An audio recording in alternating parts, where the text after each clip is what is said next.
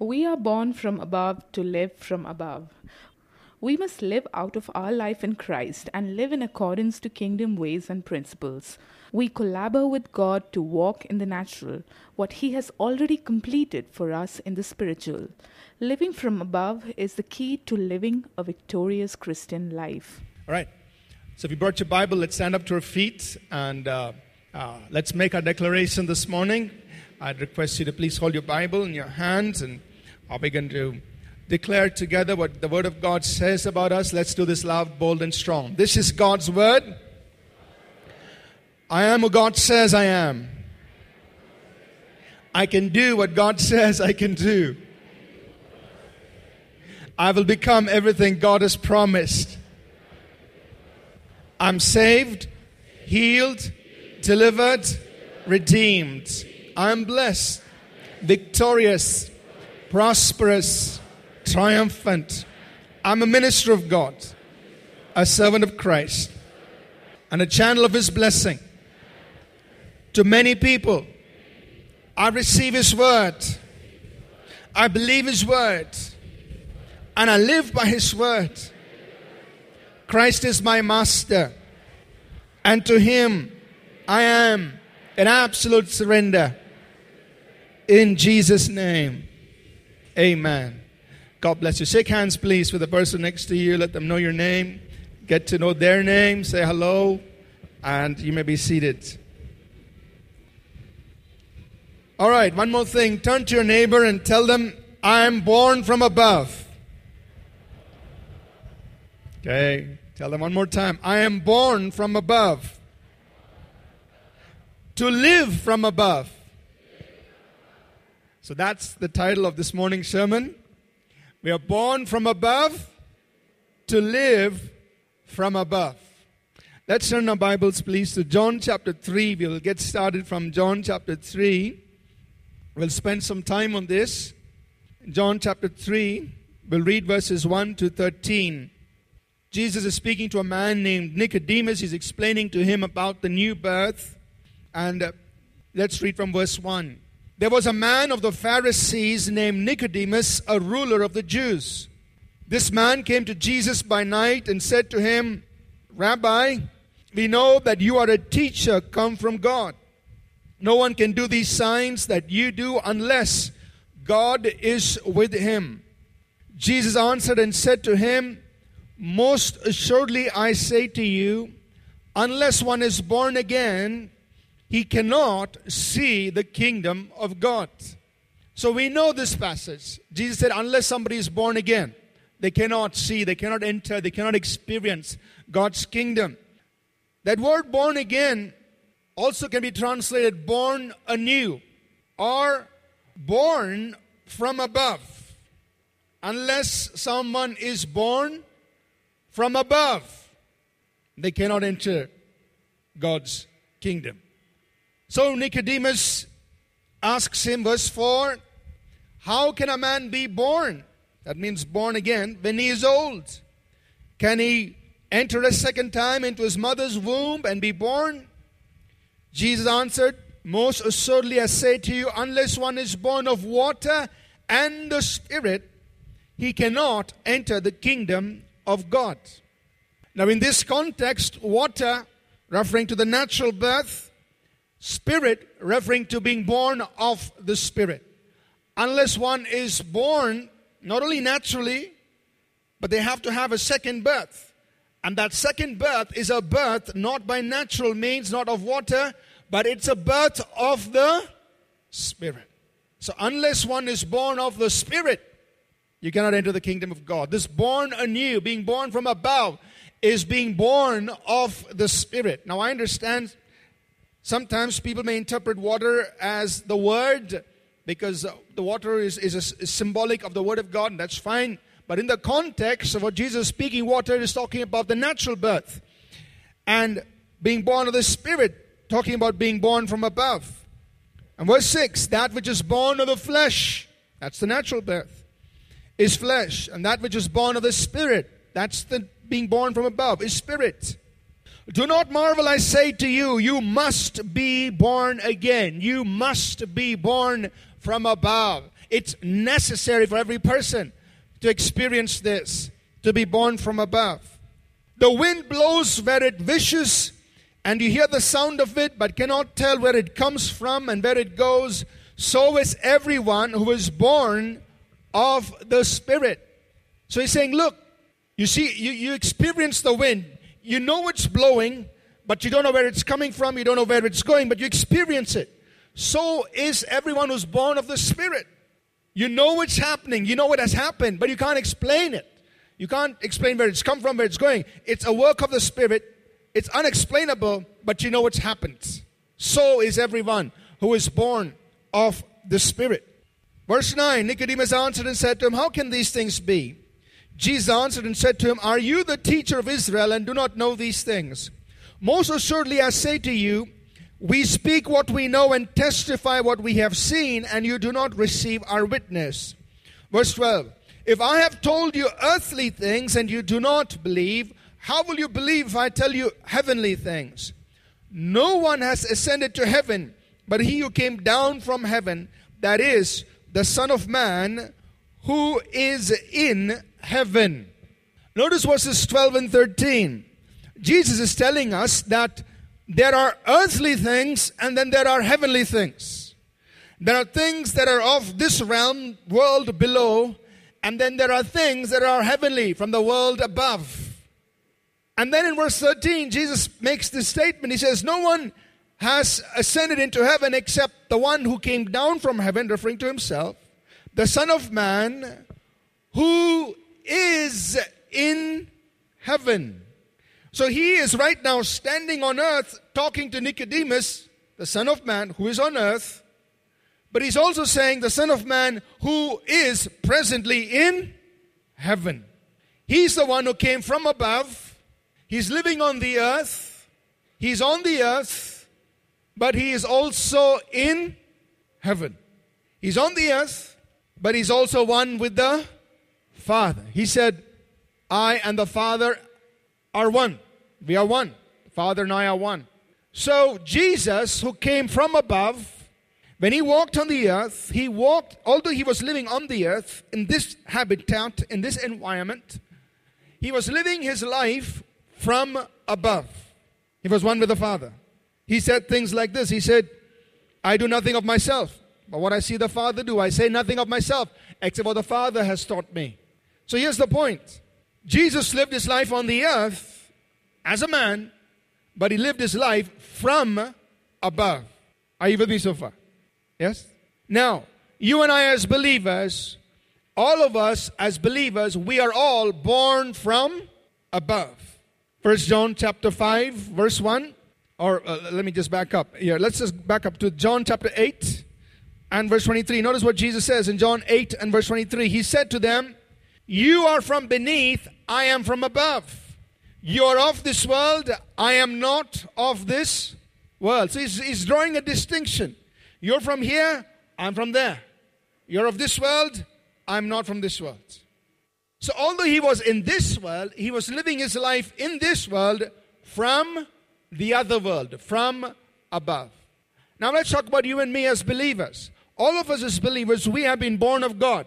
1 John 5 verse 1, he who believes that Jesus is the Christ is born of God.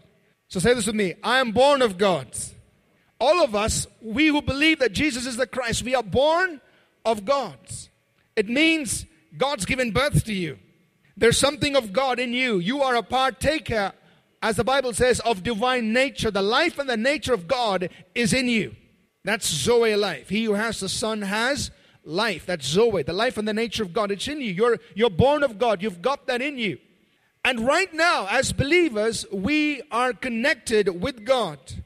1 Corinthians 6 and verse 17 says this, he who is joined to the Lord is one spirit with him, is spiritually one with him. So say this with me, I am spiritually one with Jesus. So we are here on earth, but we are connected to heaven. Amen? Is it getting too complicated now? You're understanding? Right? We are here on earth, but we are connected to heaven. We're connected to the Lord. He who is joined to the Lord is one spirit with Him. You're here on earth, but you're connected to Him. And what I want us all to understand is that as believers, we have been born from above to live from above. To live out of this connectivity that we have with the Lord Himself. So say this with me. I am born from above to live from above. Let's say it one more time just to convince ourselves. I'm born from above to live from above. So, what does it mean to live from above? And how do we live that? How do we live from above? What does it mean, first of all, to live from above? I know I'm born from above. I'm born of God. I'm born from heaven. But what does it mean to live from that realm? To live from above? To live from above simply means this. It means that we live out of our life, our position, and our identity in Jesus. We live out of that. Live out of who you are in Him. And that we live according to His ways and His principles. Are you with me? So what does it mean to live from above? It means that we live out of who we are in Him. Our life, our position, our identity in Jesus. Live out of that. And live according to His ways and to His principles. Now, this is a growth process, meaning it's not going to happen automatically, but we grow into this. And the more we learn to live from above, as we keep doing it, as we keep growing in it, we'll come to a place where it becomes the norm for us. It becomes normal for us to live from above, not from beneath. It becomes normal as we keep walking that way. It becomes normal to look at life situations. It becomes normal to respond to situations, not from as though we are from beneath, but as we are indeed from above. So when there are difficult situations, there are storms, there are mountains, there are valleys, there are all kinds of things that come through in life, what do? We respond to them based on our identity in Him and according to His ways and according to His principles. And that's the way, as believers, we're called to live. If you're with me, say amen. If you don't tell the person, I don't know what he's talking about. So let's say that together again. I'm born from above to live from above. So now, how do we do this? There are two important disciplines or practices that we need to maintain in order to live from above. The Bible requires or teaches us to do that. First is the renewing of the minds. The renewing of the minds. We are familiar with this verse in Romans 12, verses 1 and 2. The Bible says, I beseech you, therefore, brethren, by the mercies of God, that you present your bodies as a living sacrifice. And verse 2, and do not be conformed to this world. Don't live from below, but be transformed. Live from above. How? By the renewing of your minds, so that you may prove what is good and acceptable and perfect will of God. How do you live from above? By the renewing of your minds. What does it mean to renew our mind? It means that I change my thinking. I change my way of looking at things. I change my reasoning.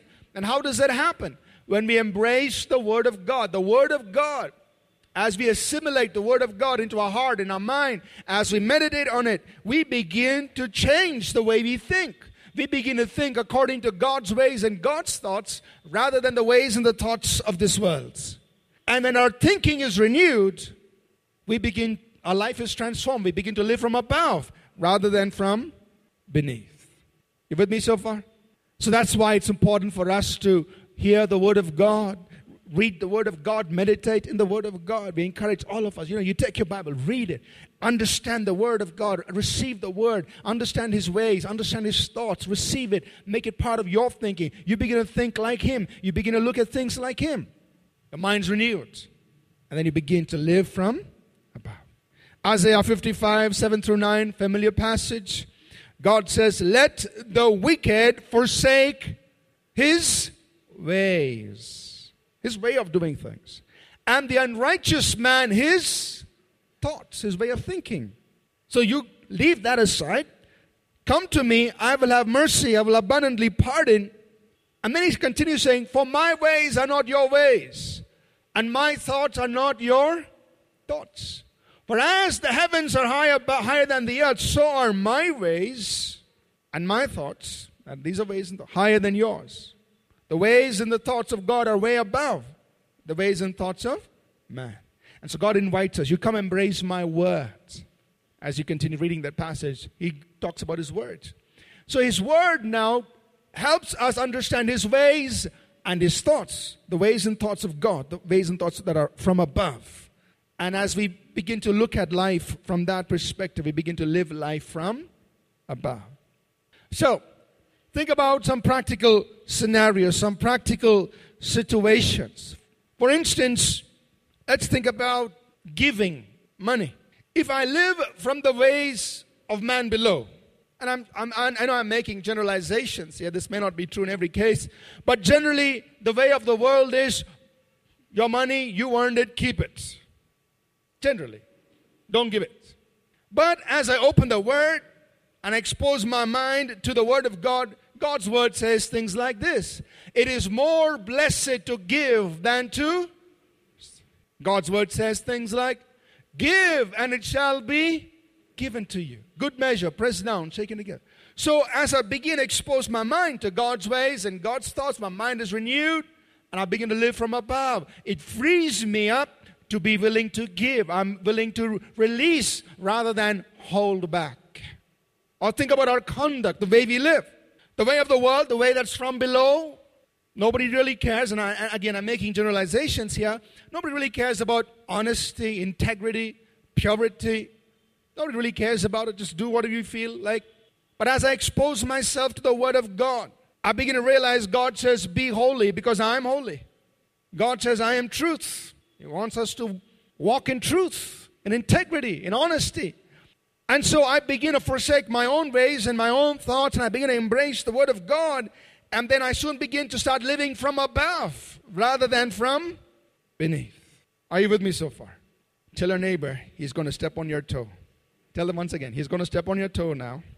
Now I want to talk about another area because it has come up in recent weeks. And so I thought I'd address it publicly in church. And I don't always do this, but because it's a matter of some importance, I thought I'll talk about it. I want to talk about social drinking. Ouch. The reason I'm talking about it is because I'm running into more and more people, I'm talking about believers, who think social drinking is okay. Now I want to let you know that me personally, as our pastoral team, as a ministry team, and it's something we require of all those serving in church, of all our volunteers, no social drinking. Okay? So Pastor, we still love you. That's our stance. I'll explain why. So, it's very clear in the Bible that drunkenness is sin. There's no question about it. Both Old Testament and New Testament. Several scriptures. Romans 13:13, Galatians 5. Several scriptures that talk about drunkenness as sin. That means if we get drunk, that is sin. It's a work of the flesh. No question about it. So, those of us, hopefully none among us, but, but believers who want to excuse themselves to drink socially, they make this excuse, I'm not drunk, I'm still sober. After 3 mugs maybe, I'm still sober. I'm not drunk, still sober, so I'm not sinning. That's their explanation. And so, I had, and I'll come to the stories later, but so here's what I want us to understand. I'm not here to be God. I'm not here to judge you and say, if you drink socially, you're going to hell. I know the Bible doesn't say that, and I wouldn't say that. I can definitely say that drunkenness is sin, and God does not like that. But what about, the social drinking? Why should I stay away from it? Why is the church a stand? No. And I know there are many churches around the world, many preachers around the world, some, whatever. They may say it's okay, but no, I say it's not okay. And here's the reason why. You don't just wake up and become drunk. The path to drunkenness starts with the first sip. Yes or no? So, why even get started? Why even put yourself in that line? You'll be fine without it. And secondly, if there is an intruder standing outside your front door can be in one of 3 positions. It could be open. It could be closed but not locked. It could be closed and locked. How would you like your front door to be? Closed and? Do you need to take a vote on that or something? Because even if your front door is closed, if it's not locked, there's always the possibility that this intruder will open the door and come in. Is that right? So when you are socially drinking, you're in place number 2. You got your door closed, but it's not locked. Anytime, the intruder is going to come through. I'd rather that all of us have our front doors closed and locked. So even if the intruder attempts to push the door, sorry, it's locked. There is no entry point into my life. Amen? Now, I think it was in the month of February, a young man, he came, he was talking to me. He doesn't come to our church, so don't think it's any one of us here. And he was telling me his story. He said maybe some 4 or 5 years ago, he came to the Lord Jesus. Before that, his life was, and all kinds of things, drinking, all kinds of wrong things. But when he got saved, he got so wonderfully saved, he quit all of that. And he was growing wonderfully in God. Growing in the faith, growing in the things of God. But unfortunately, he ran into some pastors. This is after some years of beautiful growth in God. He ran into some pastors and some Christian leaders who said, social drinking is okay. So he started drinking. Why? Because the pastors told him it's okay. So he started drinking. So here he was sitting in front of me and he was saying, Pastor, some of the best conversations I've had of sharing the gospel has been in a bar over a glass of beer. I couldn't take that any further. Once he got spiritual, I called him by his name. Let's say his name is Bob. That's not his real name. I said, Bob, the greatest deception is self-deception, and you don't need the devil for it. Self-deception can get you to believe a lie as though it's the truth. I told him, don't go any further. The greatest deception is self-deception. You don't need the devil to lie. It was not the devil who made Lucifer sin. Got it? It was not the devil who made Lucifer sin. Lucifer sinned because of self-deception. And you don't need the devil to do that. And so then I explained to him this whole thing. Where today you're saying you're drinking because you want to go share the gospel over a glass of beer. I can guarantee you in a few weeks from now, you'll be going to the bar, not to share the gospel, but because you just want to make yourself feel good. After all, God is there. And I can guarantee you, when you're under pressure and you don't know how to handle that situation, you're going to visit the bar. This time, you don't need any friends to share the gospel. You don't need any excuse. You've got another excuse. And I can guarantee you, before long, you're going to be trapped. So don't fool yourself. The best thing to do is to go back to the way you were as when you got saved. 0 drinking. Are you with me so far? So the point I'm trying to get across is renewing of your mind. You got to be careful. And sometimes, unfortunately, the wrong thinking comes through some Christian leaders. And you've got to have the understanding to say no to that. I feel sorry for this young man because he was influenced by pastors, by Christian leaders to go into this. And sorry, right? So renewing our mind is so important. Changing our way of thinking. Now, I realize some people would say, I need to do it because of business and all. And I know there's another category there because of business. I've sat in business meetings in different parts of the world. I've gone to the pub with my people doing business. They've ordered whatever they want. I've ordered my Coke. And we all came out alive. No problem. So don't make that as an excuse. Yes, I went to the pub. They had their drinks, but I had my Coke. And they're going to engage me not because I drink. They're going to engage me because of the work that I do. So don't make that an excuse. So we need to renew our... That was a little sidetrack because I felt the need to address it from the pulpit so that, we don't get carried away with this. So the first thing for us to live from above is to renew our mind. Make sure our thinking is aligned to the Word of God. Are you with me so far? Secondly, for us to live from above, we must learn to walk in the Spirit.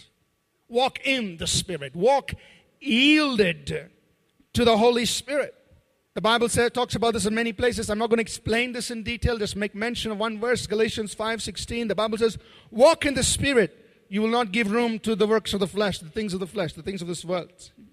You own the place to it. Walk in the Spirit. what does it mean to walk in the Spirit? It means I live a life that is yielded, submitted, sensitive to the Holy Spirit who dwells in me. I'm yielded to Him. I'm walking conscious of His presence, and I'm engaging with Him. I'm walking in communion with Him, in relationship with Him. So I would not do anything that would hurt Him, that would grieve Him, or that would quench Him. I'm walking in the Spirit, walking yielded to the Holy Spirit. And that's important for us to live from above. And I realize I'm not elaborating on this. So to summarize, to live from above, two things. I must live with a renewed mind, and I must walk yielded to the Holy Spirit. Are you with me so far? All right. Now, next question. What if somebody is born from above, but they live from beneath? What if somebody is born from above, but we live from beneath? Well, then we end up being what the Bible calls as carnal Christians, or carnally minded Christians. You read about this in Romans chapter 8. We'll read that passage, and we'll read also a verse from 1 Corinthians 3. Romans 8. Paul says, those who live according to the flesh, that means they're living according to the ways of the world. They set their minds, their affections, the things of the flesh. But those who live according to the Spirit are the things of the Spirit. For to be carnally minded is death, but to be spiritually minded is life and peace. Because the carnal mind is enmity against God, it is not subject to the law of God, nor indeed can be. So then, those who are in the flesh cannot please God. And then in 1 Corinthians 3 and verse 3, Paul says, you are still carnal. For where there is envy and strife and divisions among you, are you not carnal and behaving like mere men? So if I am born from above, but I'm living from beneath, I'm living according to the ways of this world, I am like this carnally minded Christian. And what happens if I'm carnally minded? If you put all this, what we read in these verses together, a carnally minded believer, he experiences death instead of life and peace. It's a mess. Instead of really experiencing life and peace, he's experiencing the things that are caused by death. He cannot please God. He actually finds himself doing things that are against God's ways because he's carnally minded. He's living from below. He ends up in bondage to sin and addictions. He finds it difficult to understand the things of the Spirit. So when you start talking about the Word and things of the Spirit, no, he finds that not so interesting. Behaving like mere men, like ordinary people. So that's what happens when we are born from above, but we live from below. So recommendation, that's not the way we want to live. Amen? So say this with me. I'm born from above to live from above. That's the only way we have to live as believers. Being born from above and living from beneath is not an option. It's a bad option. It's a mess. Now, let's talk about some paradoxes. A paradox is basically a statement which seems contradictory, but both parts of the statement are true at the same time. So in the context of what we are talking about, here's the first paradox. That as believers, we are to be spiritually minded, but we must also be earthly wise. We have to be spiritually minded, but be earthly wise. That's important. Because when people hear a message like this, I'm born from above to live from above, so forget this world. And we get so spiritually minded, we start thinking about all the things of God, and that's good. We just, immerse ourselves in the Word and all that. It's all good. But then they make a mess of their daily lives. Their practical life on earth is a big mess. Why? Because they're not being earthly wise. True wisdom, in this context, is the ability to take spiritual things and translate them into real, effective, practical ways. That's the wisdom of God. To take what He has spoken and then say, okay, how do I live it out on this earth? So we are called to be spiritually minded and yet be earthly wise. It's a paradox. It seems contradictory, but that's the way we're supposed to walk and live. Jesus said in Matthew 10, I think it's verse 16, He said, I'm sending you as sheep among wolves. God be with you. Make good mutton chops. That's not what He said. He said, I'm sending you as sheep among wolves, but be wise as serpents. Be wise and be harmless. So you're going into an hostile environment. Here's your key to success. Be wise while you're being harmless. You can't retaliate. You can't be a wolf. You've got to be harmless like a dove. But what's going to preserve you? What's going to make you a victor? You've got to be wise. Or in the 16th chapter of Luke 16 verse 8, after Jesus gave the parable of the story of the unjust steward, he said this, he made this remark. He said, the sons of this world are wiser than the sons of light in their generation. Now that's not the way it's supposed to be, because he goes on to talk about what's required of the sons of light. But he's making a remark, and that's not the way it's supposed to be. The sons of light are to be wiser than the sons of this world, because we have access to the wisdom that comes from God. Are you with me? So take for example, a person is so spiritual, very good, he gets in connect with God, and he receives God's plan for his life. That God says, I want you to start a business. Wonderful. But he doesn't use earthly wisdom to step into it. He goes and resigns his job, says, God told me to start a business, I'm going to start a business. And then everything goes, he just resigns his job, he's without a job, and then he's in a big mess because he didn't plan, he didn't walk into it wisely. What I run into many times are preachers, men and women of God, people of God, truly called of God, truly anointed of God. No question about their calling. But when they feel called, they quit their job. Just maybe 2-3 weeks ago, I was spending time with this person from Tamil Nadu, a chemical engineer, wonderful man of God, prophetic ministry, etc. If you ask me, was he a genuine man of God? Yes. Did he have a true call? Yes. No questions about that. But he just quit his job. And then he tried to do a little business. It failed. Huge debt. And now everything is in a mess. He's married, 2 kids, no ministry, nothing. Big mess. True call? Yes. So what's the point? The point is, while we are being spiritual, we need to be earthly wise. We need to have wisdom to walk into the plan and the purpose of God. So we have to be spiritually minded and earthly. It's paradoxical, but that's the way we're supposed to live. You with me? Let's deal with a few more paradoxes. Now, these are more theological in nature, but I feel the need to address these things because of what's happening in the Christian world at large. There's a lot of teaching, lots of things going on in the world. In one sense, it's good. But on the other side, there is nobody holding the preaching accountable. And so much of information is being released. And sometimes, if you don't understand the two sides, the spiritual and the natural, many people get into trouble. I'm talking about believers get into trouble. The second set of paradoxes that I'm going to just make mention of has to do with the spiritual and the natural life of the believer. What we find in the Bible is that God has completed things in the spirit, but they are still works in progress in the natural. It's completed, but still a work in progress. It's completed in the spirit, but in the natural, it's still a work in progress. And as believers, we are living in both. We are connected to the spiritual, but we are also living in the natural as people. Are you with me so far? And so we need to correctly understand what the Bible teaches about these things and how we have to walk in it, and I will get to it, but let's talk about some of these paradoxes. The first one is this. The Bible says we are complete, yet we are work in progress. Now all the scriptures have given there. Some of these scriptures, let's change the slide please. Some of the scriptures, the first set of scriptures deal with the fact that we are complete. Some of the scriptures towards the end will refer to the second part of that statement. So as a believer, you are complete in Christ. Colossians 2 verse 10 says we are complete in Him. But then the Bible also says, 2 Corinthians 3:18, we are being changed from glory to glory. Why would you want to change something that's already completed? It's a paradox. Both are true. In Christ you are complete, but here on earth you are being changed from glory to glory. Think about the next one. The Bible says we are perfected. The Bible also says we are being perfected.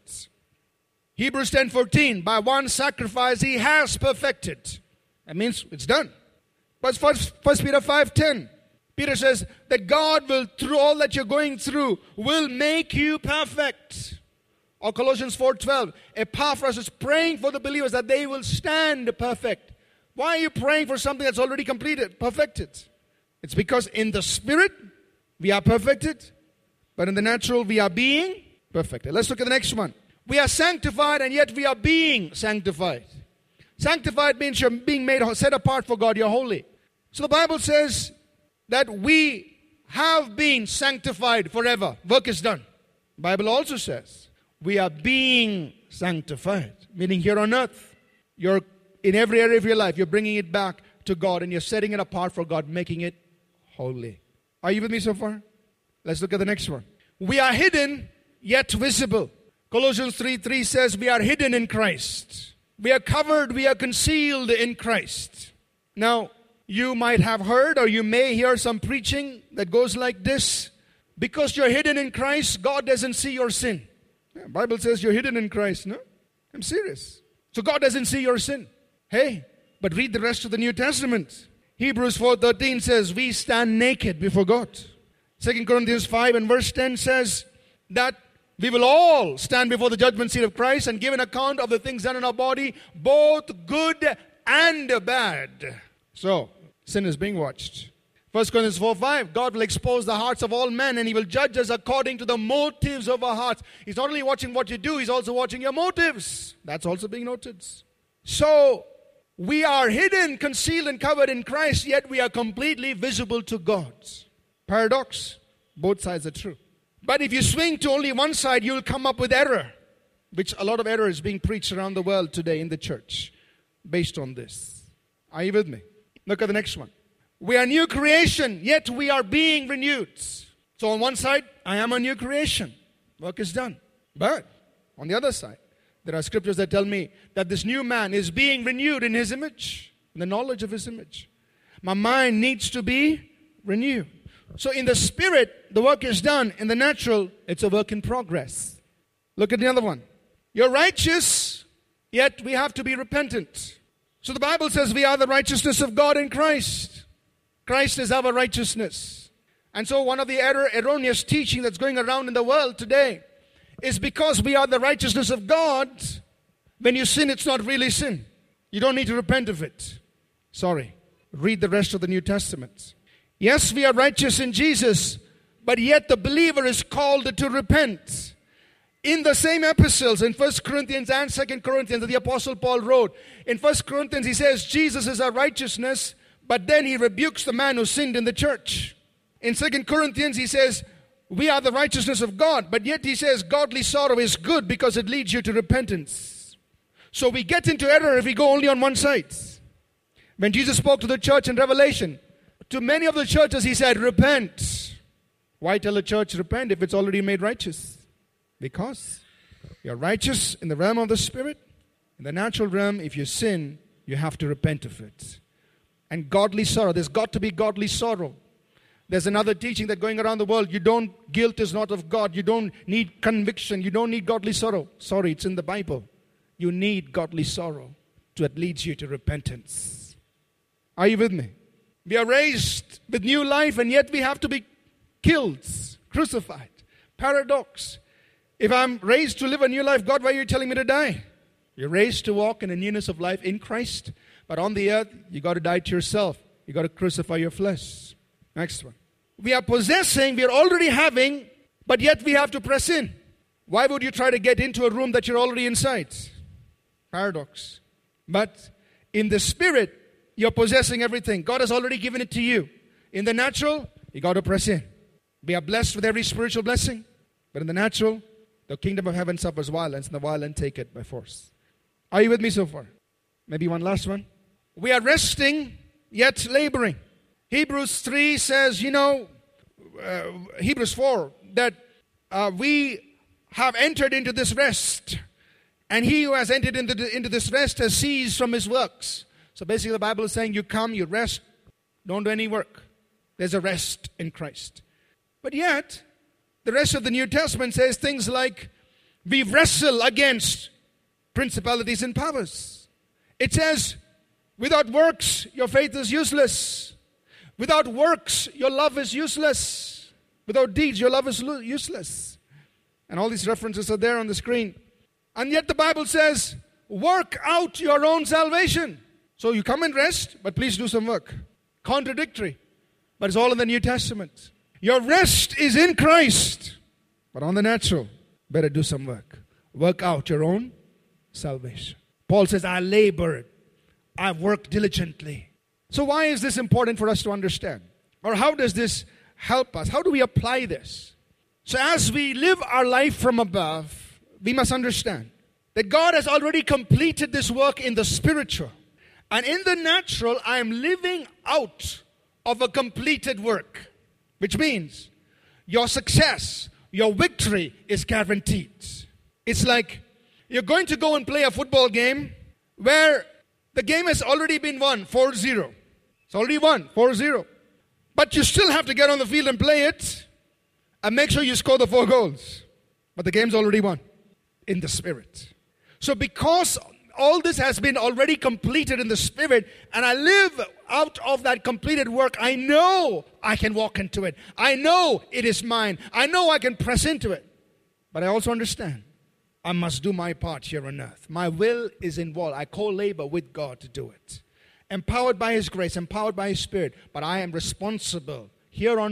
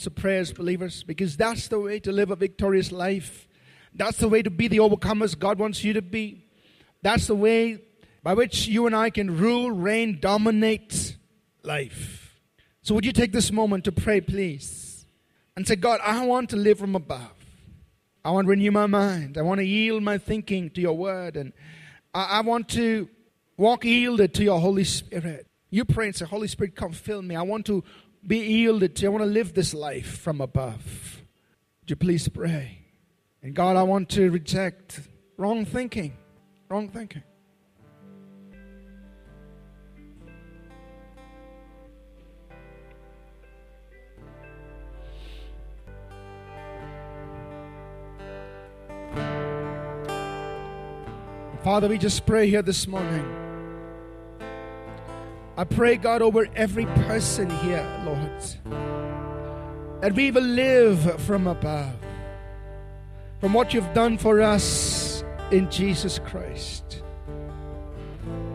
That we will all live according to your ways, your principles, and what you want us to do, Lord. That we will have the courage, the guts, the strength to refuse to live a life of compromise and choose to live a life that's settled according to your word and established according to your words.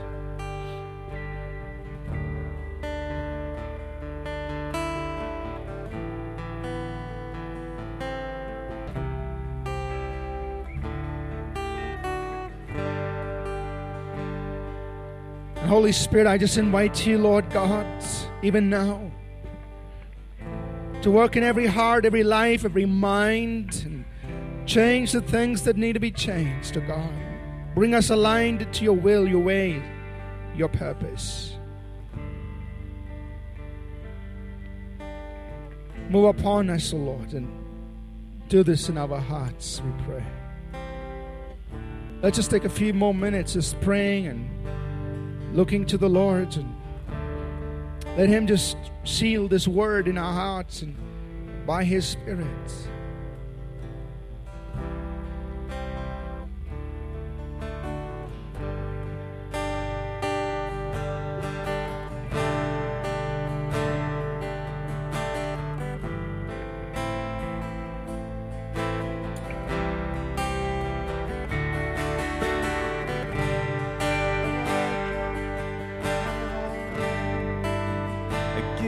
My soul, I live for you alone. Every breath that I take, every moment I'm away. Lord, have your way in me. Lord, I give you my heart. Give you my soul. I live for you alone. Every breath that I take, every moment I'm away. Lord, have your way.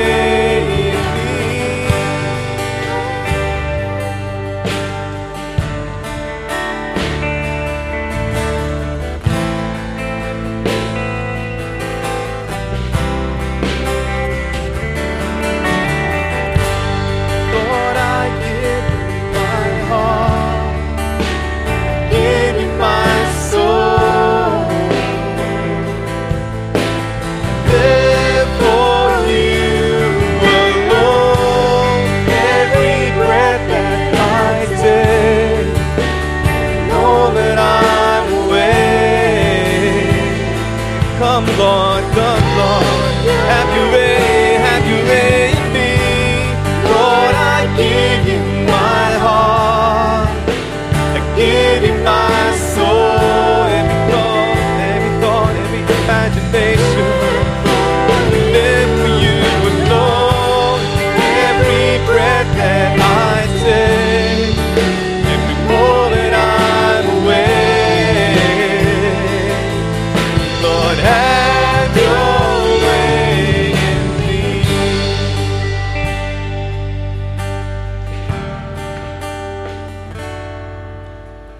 This is my desire, to honor you, Lord, with all my heart. Worship you.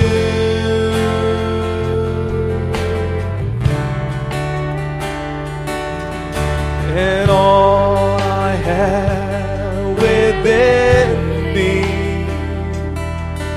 I give you praise. And all that I adore is in you.